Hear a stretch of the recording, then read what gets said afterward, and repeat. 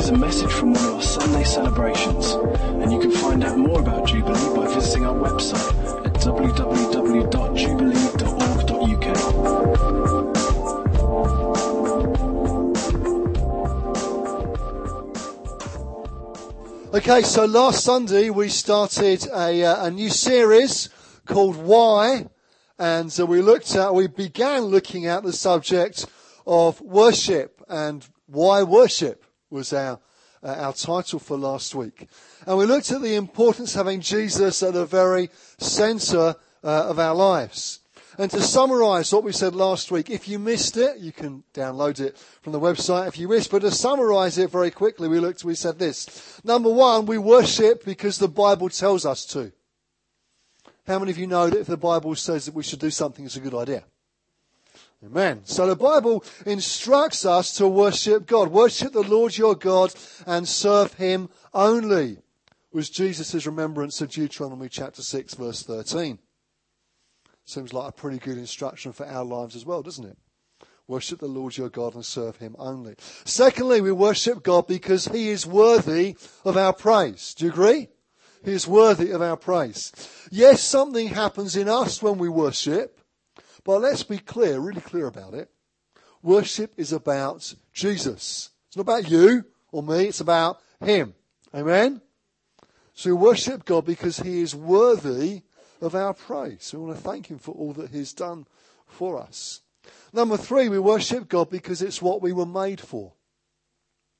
Right from very earliest times, men and women have wanted to worship something or someone. And there's no surprise there because we were created like that. God created us with a capacity, with a desire to worship. So it's no surprise that we want to. You were made to worship. You are a worshipper. You were made to worship. We're all worshippers. The question is not, are you a worshipper? The question is, what or who are you worshipping? Is it the living God or is it something else? And number four, we worship God because we become like that which we worship. G.K. Beale's great book, We Become What We Worship, gives us an example of what will happen there. So that's why worship is such a foundational issue. So you take on something of that which you worship. And I'd imagine that most of us here this morning want to become more like Jesus. Do you? I know I do. I know I'm guessing most of you do too.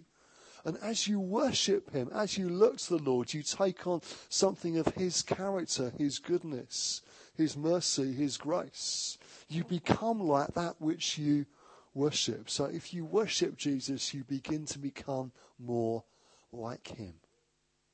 And that's about as far as we got last week. But to be fair, it took me longer to say it. But that's the summary. So this morning we're going to continue our theme of why worship, and we're going to take that as a starting point, and we're going to keep going from there. So shall we pray, and then we'll see what God has for us. Okay? Let's pray together. Lord Jesus, we do thank you for your goodness to us. We thank you for your mercy. We thank you for your grace. We thank you for your love. We thank you, Lord, that you have welcomed us into your presence. And we pray now, Lord, in these moments as we look at your word together, that Jesus, you would speak to us. Would you come and be our teacher? Would you help us understand what Scripture says, that we might become more like you as we worship you? And that, Lord, you might captivate our hearts afresh today as we see you revealed in your word. We ask it in Jesus' name. Amen. Okay, so let's continue then with this idea of you become like that which you worship. Now, I know that all of life is worship. Everything we do, we can do unto the Lord, can't we? We'll come back to that in a moment. But right now I'm talking about heartfelt, conscious worship. I think I've quoted N.T. Wright before, but it's a good quote. And I'm going to use it again because I think he sums up what we're looking at here. He says this: this brings us to the first of two golden rules at the heart of spirituality. You become what you worship, he says. When you gaze in awe, admiration and wonder at something or someone, you begin to take on something of the character of the object of your worship. Those who worship money become eventually human calculating machines. Those who worship sex become obsessed with their own attractiveness or prowess. Those who worship power become more and more ruthless. So what happens when you worship the Creator God, whose plan to rescue the world and put it to rights has been accomplished by the Lamb who was slain? The answer, he says, comes in the second golden rule, as he puts it.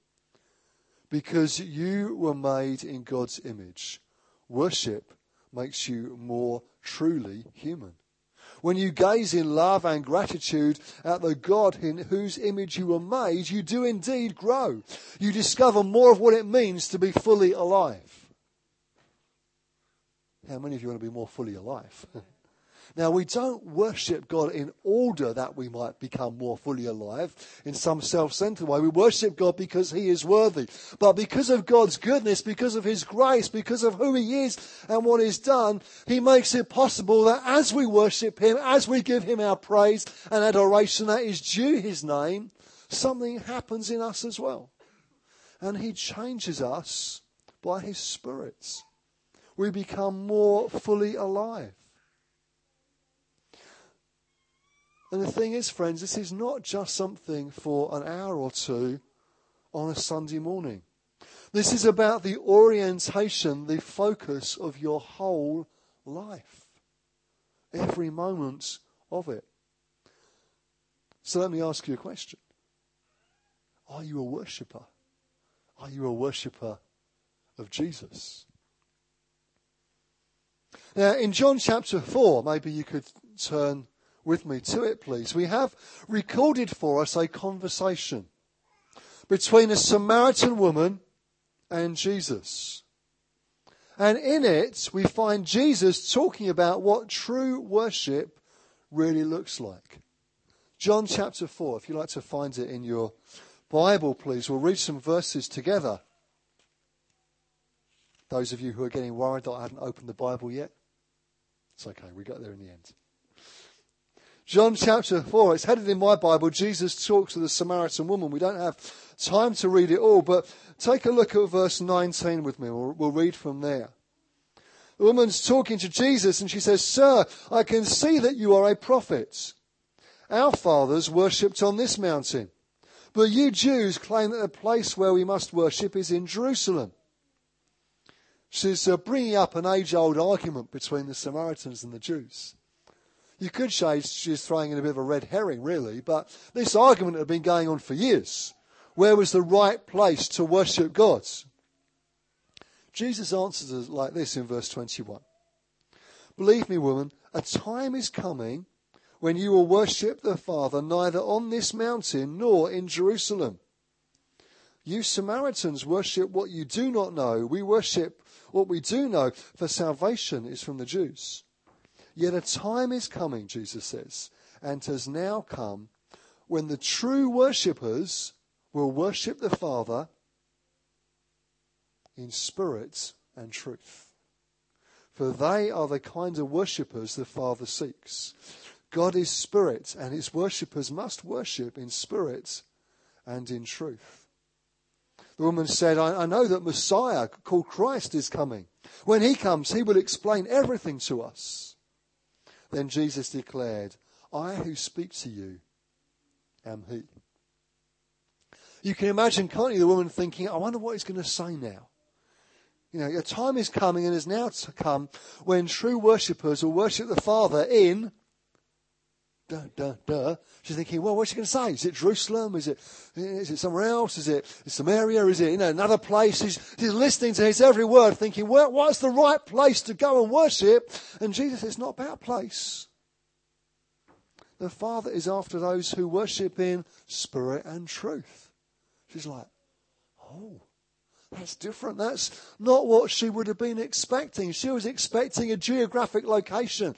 She was hoping she could open her A to Z, circle a particular place and say, that's the place where we worship. Jesus says, no, it's not about a particular place.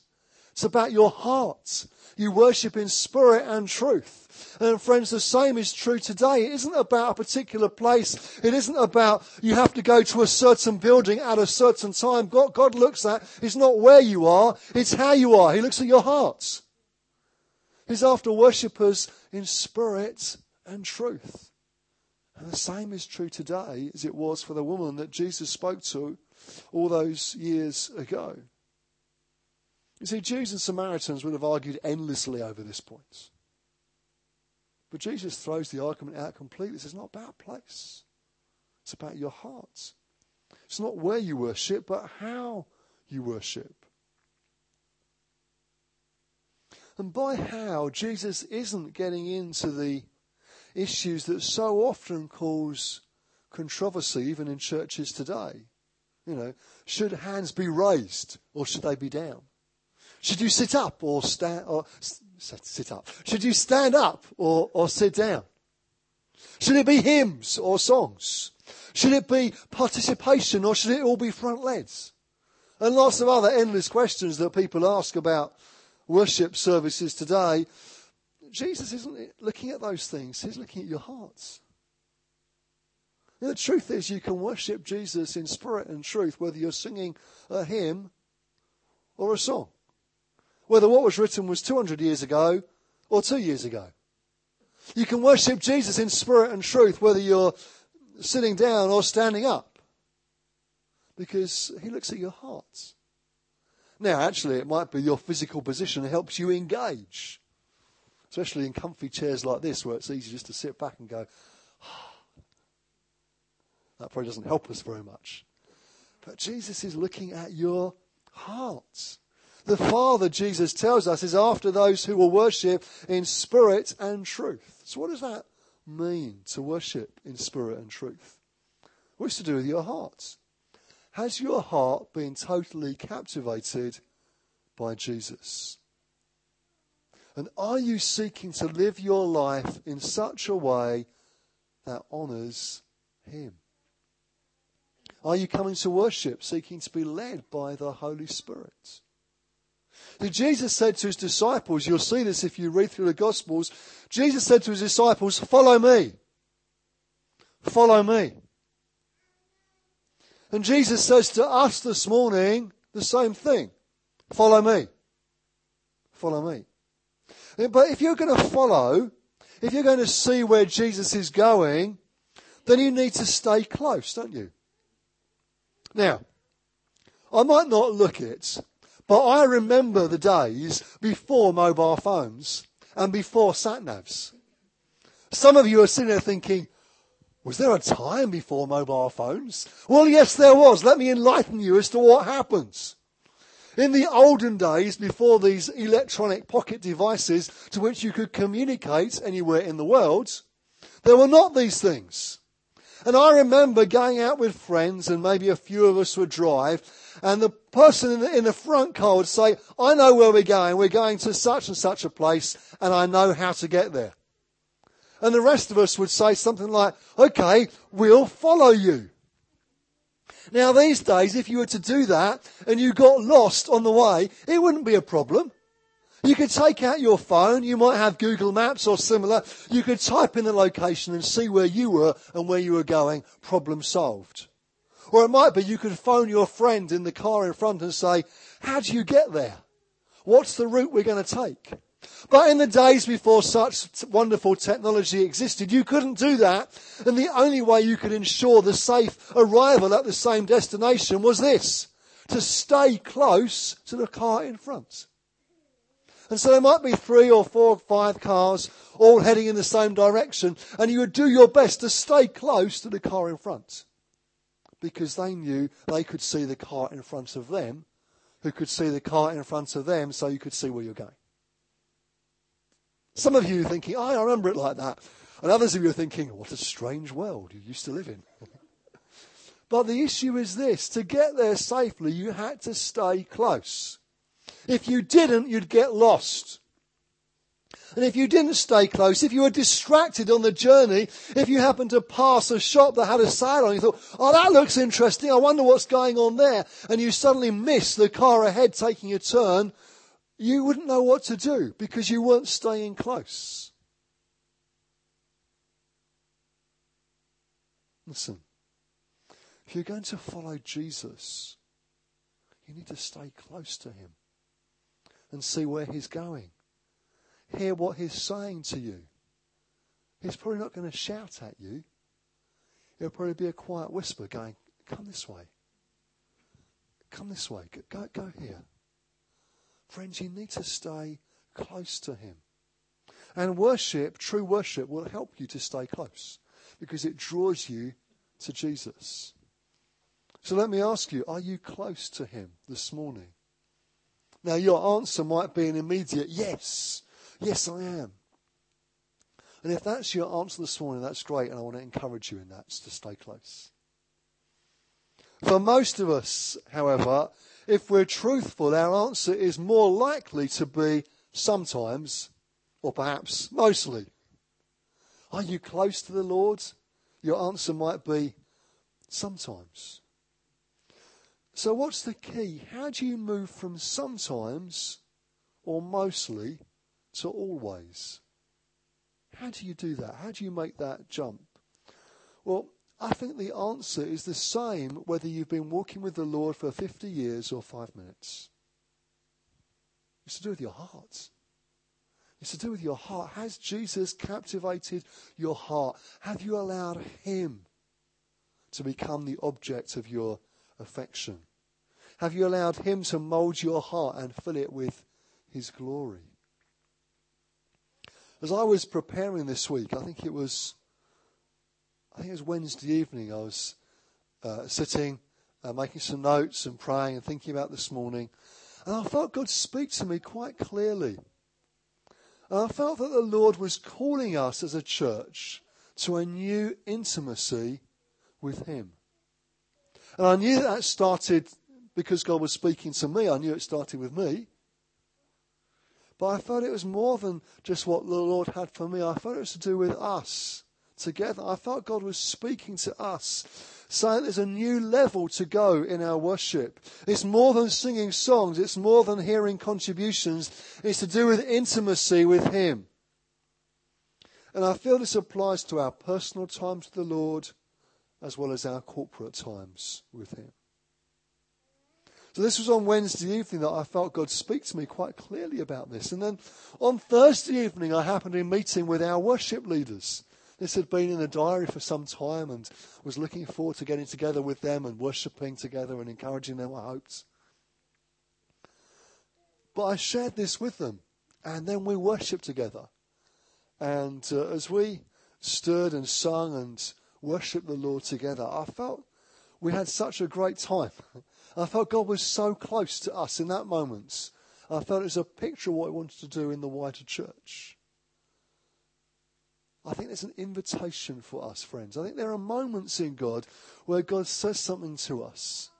There are moments in our walk with the Lord when we get an invitation to go deeper. There are moments when God speaks to us and invites us to go further in our relationship with him, and he's looking for an answer from us. And friends, I feel like this is one of those moments. I feel there's a moment in God that he is speaking to us together in, saying, follow me, stay close. There's more for you to experience. And I believe that God wants that for all of us. It's not just about me or our worship team, but rather I think it's for all of us. And again, let me underline, it's not just about Sunday mornings. I believe it will impact that, but it's about our walk with him. It's about our everyday life with him. I feel God has more for us. And I think this is true, friends, whether you've been walking with Jesus for 5 minutes or 50 years or somewhere in between. I honestly believe it. It feels like a moment in God where he's inviting us to respond. But I guess if we're honest, we probably have to say that there are times when the last thing we feel like doing is worshipping Jesus. There are times in our lives where really that's not on our radar. It's not on our agenda. And it's the last thing we feel like doing. So what do you do if you feel like that? Well, I think the first thing to do is be real and acknowledge it, because we all have times like that. We all have times in our life where we think, that's just the last thing I really feel like doing. But listen to me, it's in those moments that the best thing you can do is to worship. When it's the last thing you feel like, it's the best thing you can do. One of my favourite Old Testament characters is a king called Jehoshaphat. Now, if you're of a certain age, you might remember a song about him by Don Francisco many moons ago. I found it on YouTube this week. I won't sing it to you, but maybe another time you'll get the pleasure of hearing it. But anyway, Jehoshaphat was king of Judah. He was king for 25 years. And the Bible tells us that he wasn't perfect, but it does tell us this. He did what was right in the eyes of the Lord. It's a pretty good description, isn't it? 2 Chronicles chapter 20. And on one occasion, you may know the story, the Moabites, the Ammonites and some of the Meunites came to make war on Jehoshaphat. And 2 Chronicles chapter 20 records for us what happens. Jehoshaphat proclaims a fast for all the people, and he calls the people to seek God and ask him what they should do. And God speaks and gives instructions to Jehoshaphat through a prophet.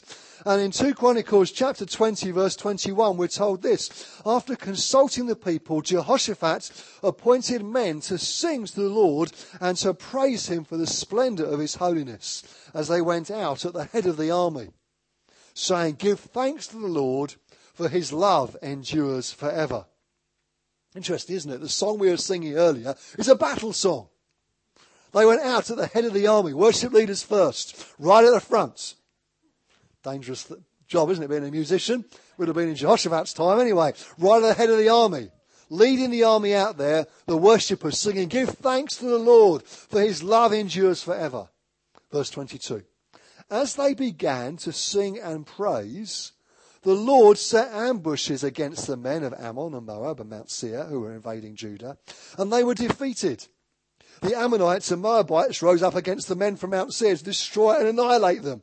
After they'd finished slaughtering the men from Seir, they helped to destroy one another. So they ended up fighting each other, and the Lord wins the battle. It's a great story. It's a great account of God acting for his people. But do you notice that the worshippers went out first? And it was as they began to worship and praise and sing that God worked for them. It wasn't, let's be clear about this, it wasn't that God gave them the victory and then they worshipped. It was that they worshipped and then God gave them the victory. Do you see what happens there? It's as they worshipped and praised God, he acted for them. It was as they put their focus on God, not on their circumstance, that God acted and delivered them. How many of you have found that to be true in your own life? It's as you praise and as you worship the Lord that God does something. Now, I'm not saying it's not good to praise God and thank him for things. Of course it is. When God answers your prayer and he delivers you, it's right that you should thank him and praise him and worship you. But listen, what the worshippers did there was not as a result of what God was going to do. It was before he had acted. They were being obedient to him.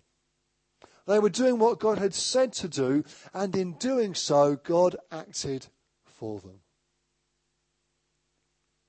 Jehoshaphat led wisely in that moment. What was his response to a time of crisis? It was worship. It was worship. In Psalm 57, we find David writing a psalm. And if you look at Psalm 57, you'll see that the context of what he writes is when he was fleeing from Saul into a cave.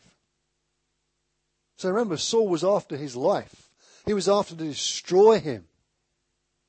So things are not going well for David at this moment. And this Psalm 57, expresses that.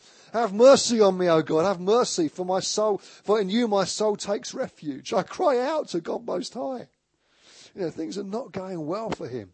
I'm in the midst of lions. I lie among ravenous beasts, he describes. And he describes his situation. Not good. Saul's after him, looking to kill him. But then in verse 7, there's a twist. And David says this, my heart is steadfast, O God. My heart is steadfast. I will sing and make music.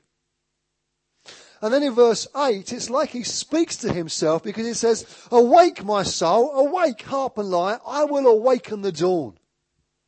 And it's like David looks at the situation he finds himself in. He's very real about it. He doesn't pretend it doesn't exist. He describes it quite accurately.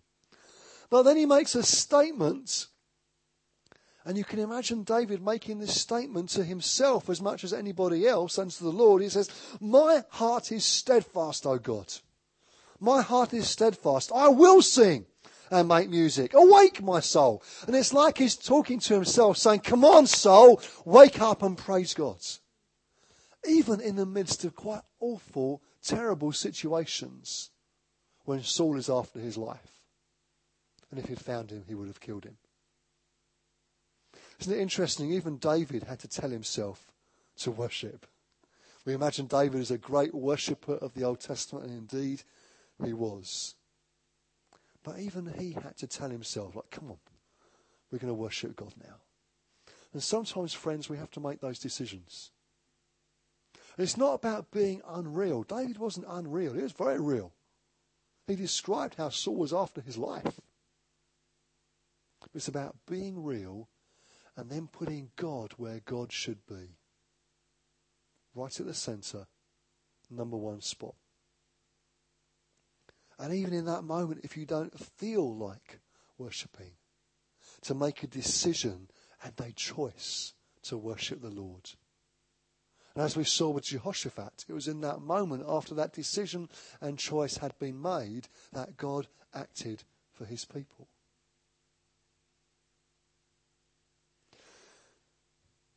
And all this has as much to do with Monday morning as Sunday morning.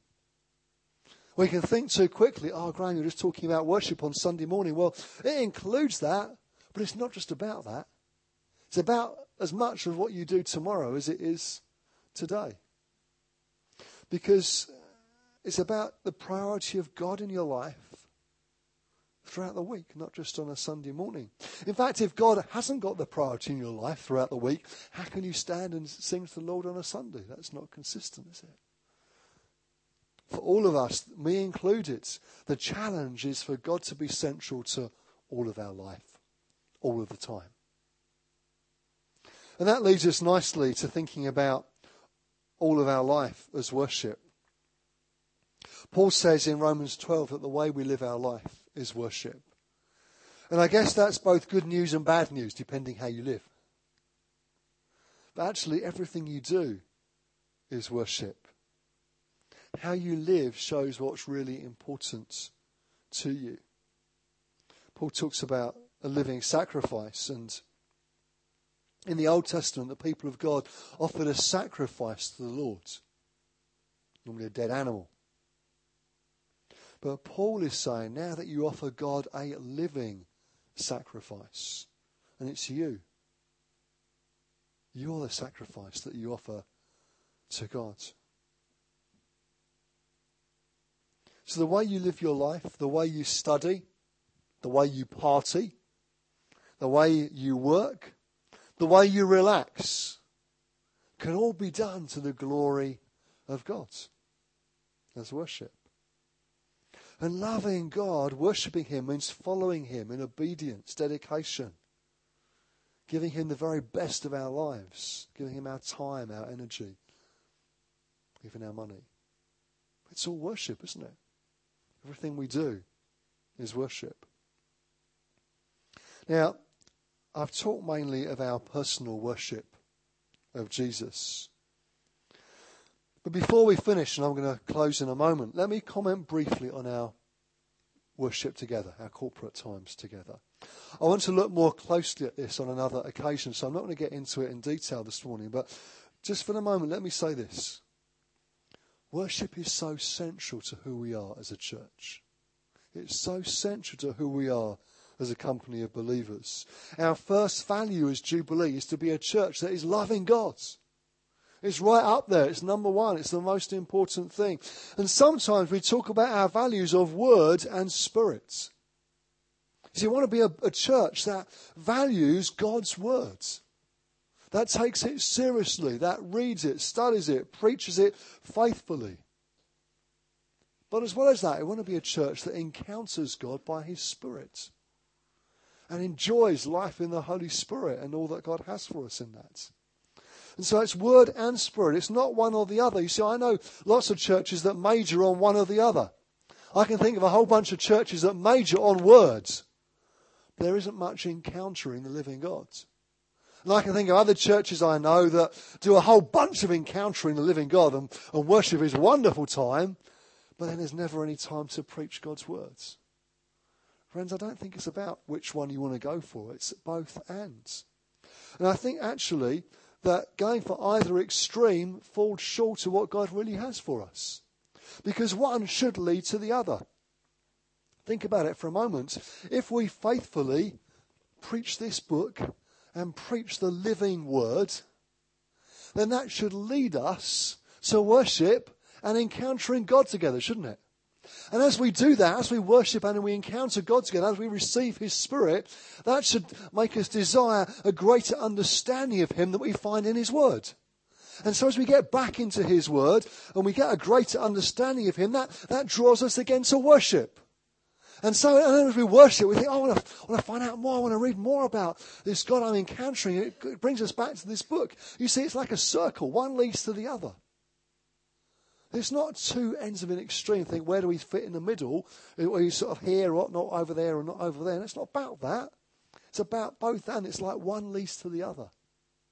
As we worship, then that should draw us to knowing the living word more through his word, the written word.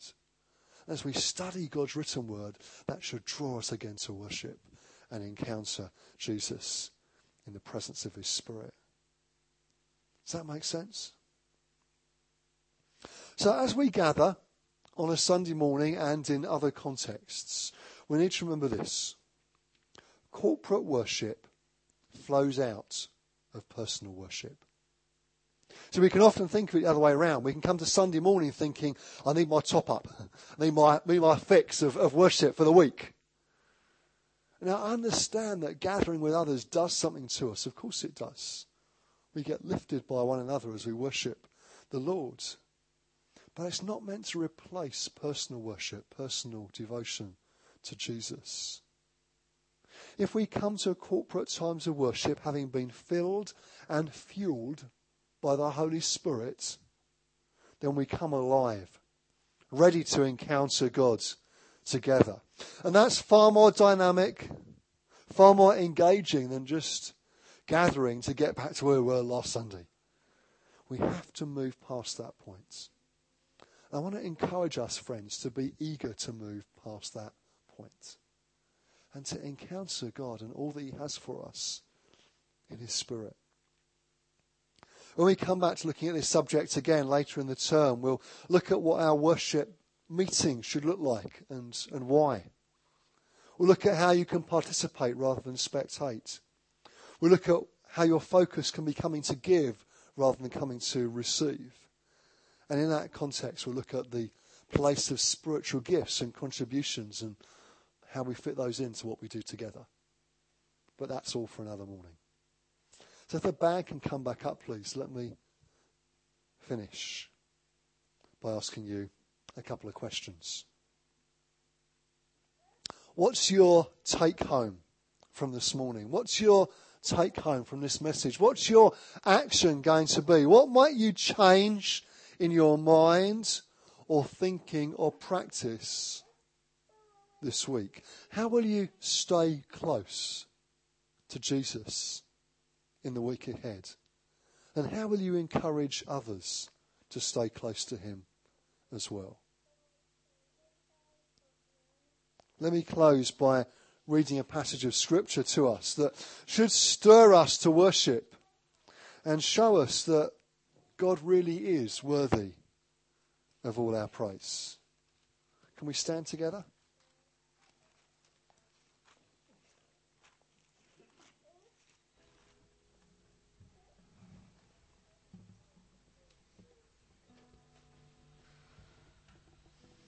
But let me pray first. And I'm going to read this passage to us, and then Naomi and the band are going to lead us. I felt it'd be good to go back into worship. Having talked about it, I think our opportunity now is to express something of our worship to the Lord. And we've got a little bit of time. We're going to do that, and maybe some context to pray for one another in that. But I felt we couldn't preach on worship and then not have an opportunity to worship.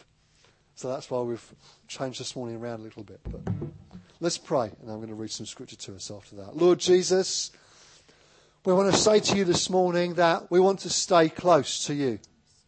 We thank you for your invitation to us. We thank you that you draw us to yourself. We thank you that you desire our worship.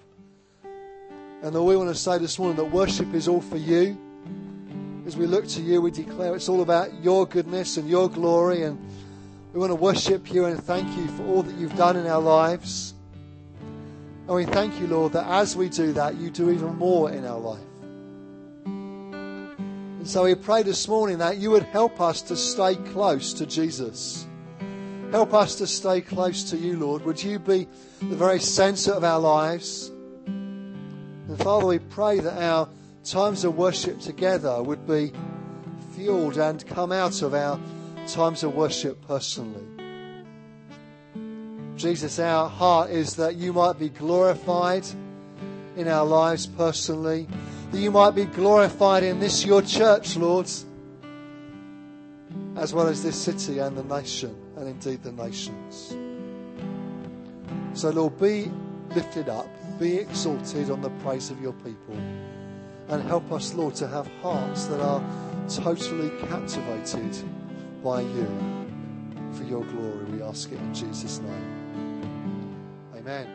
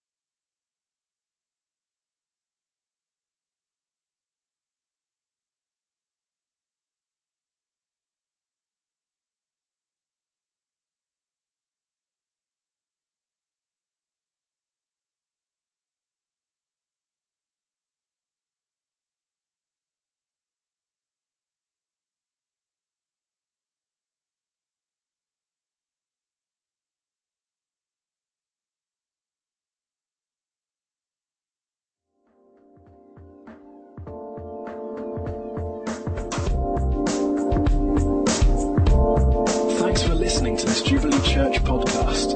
Feel free to check out our website at www.jubilee.org.uk or come along on any Sunday morning.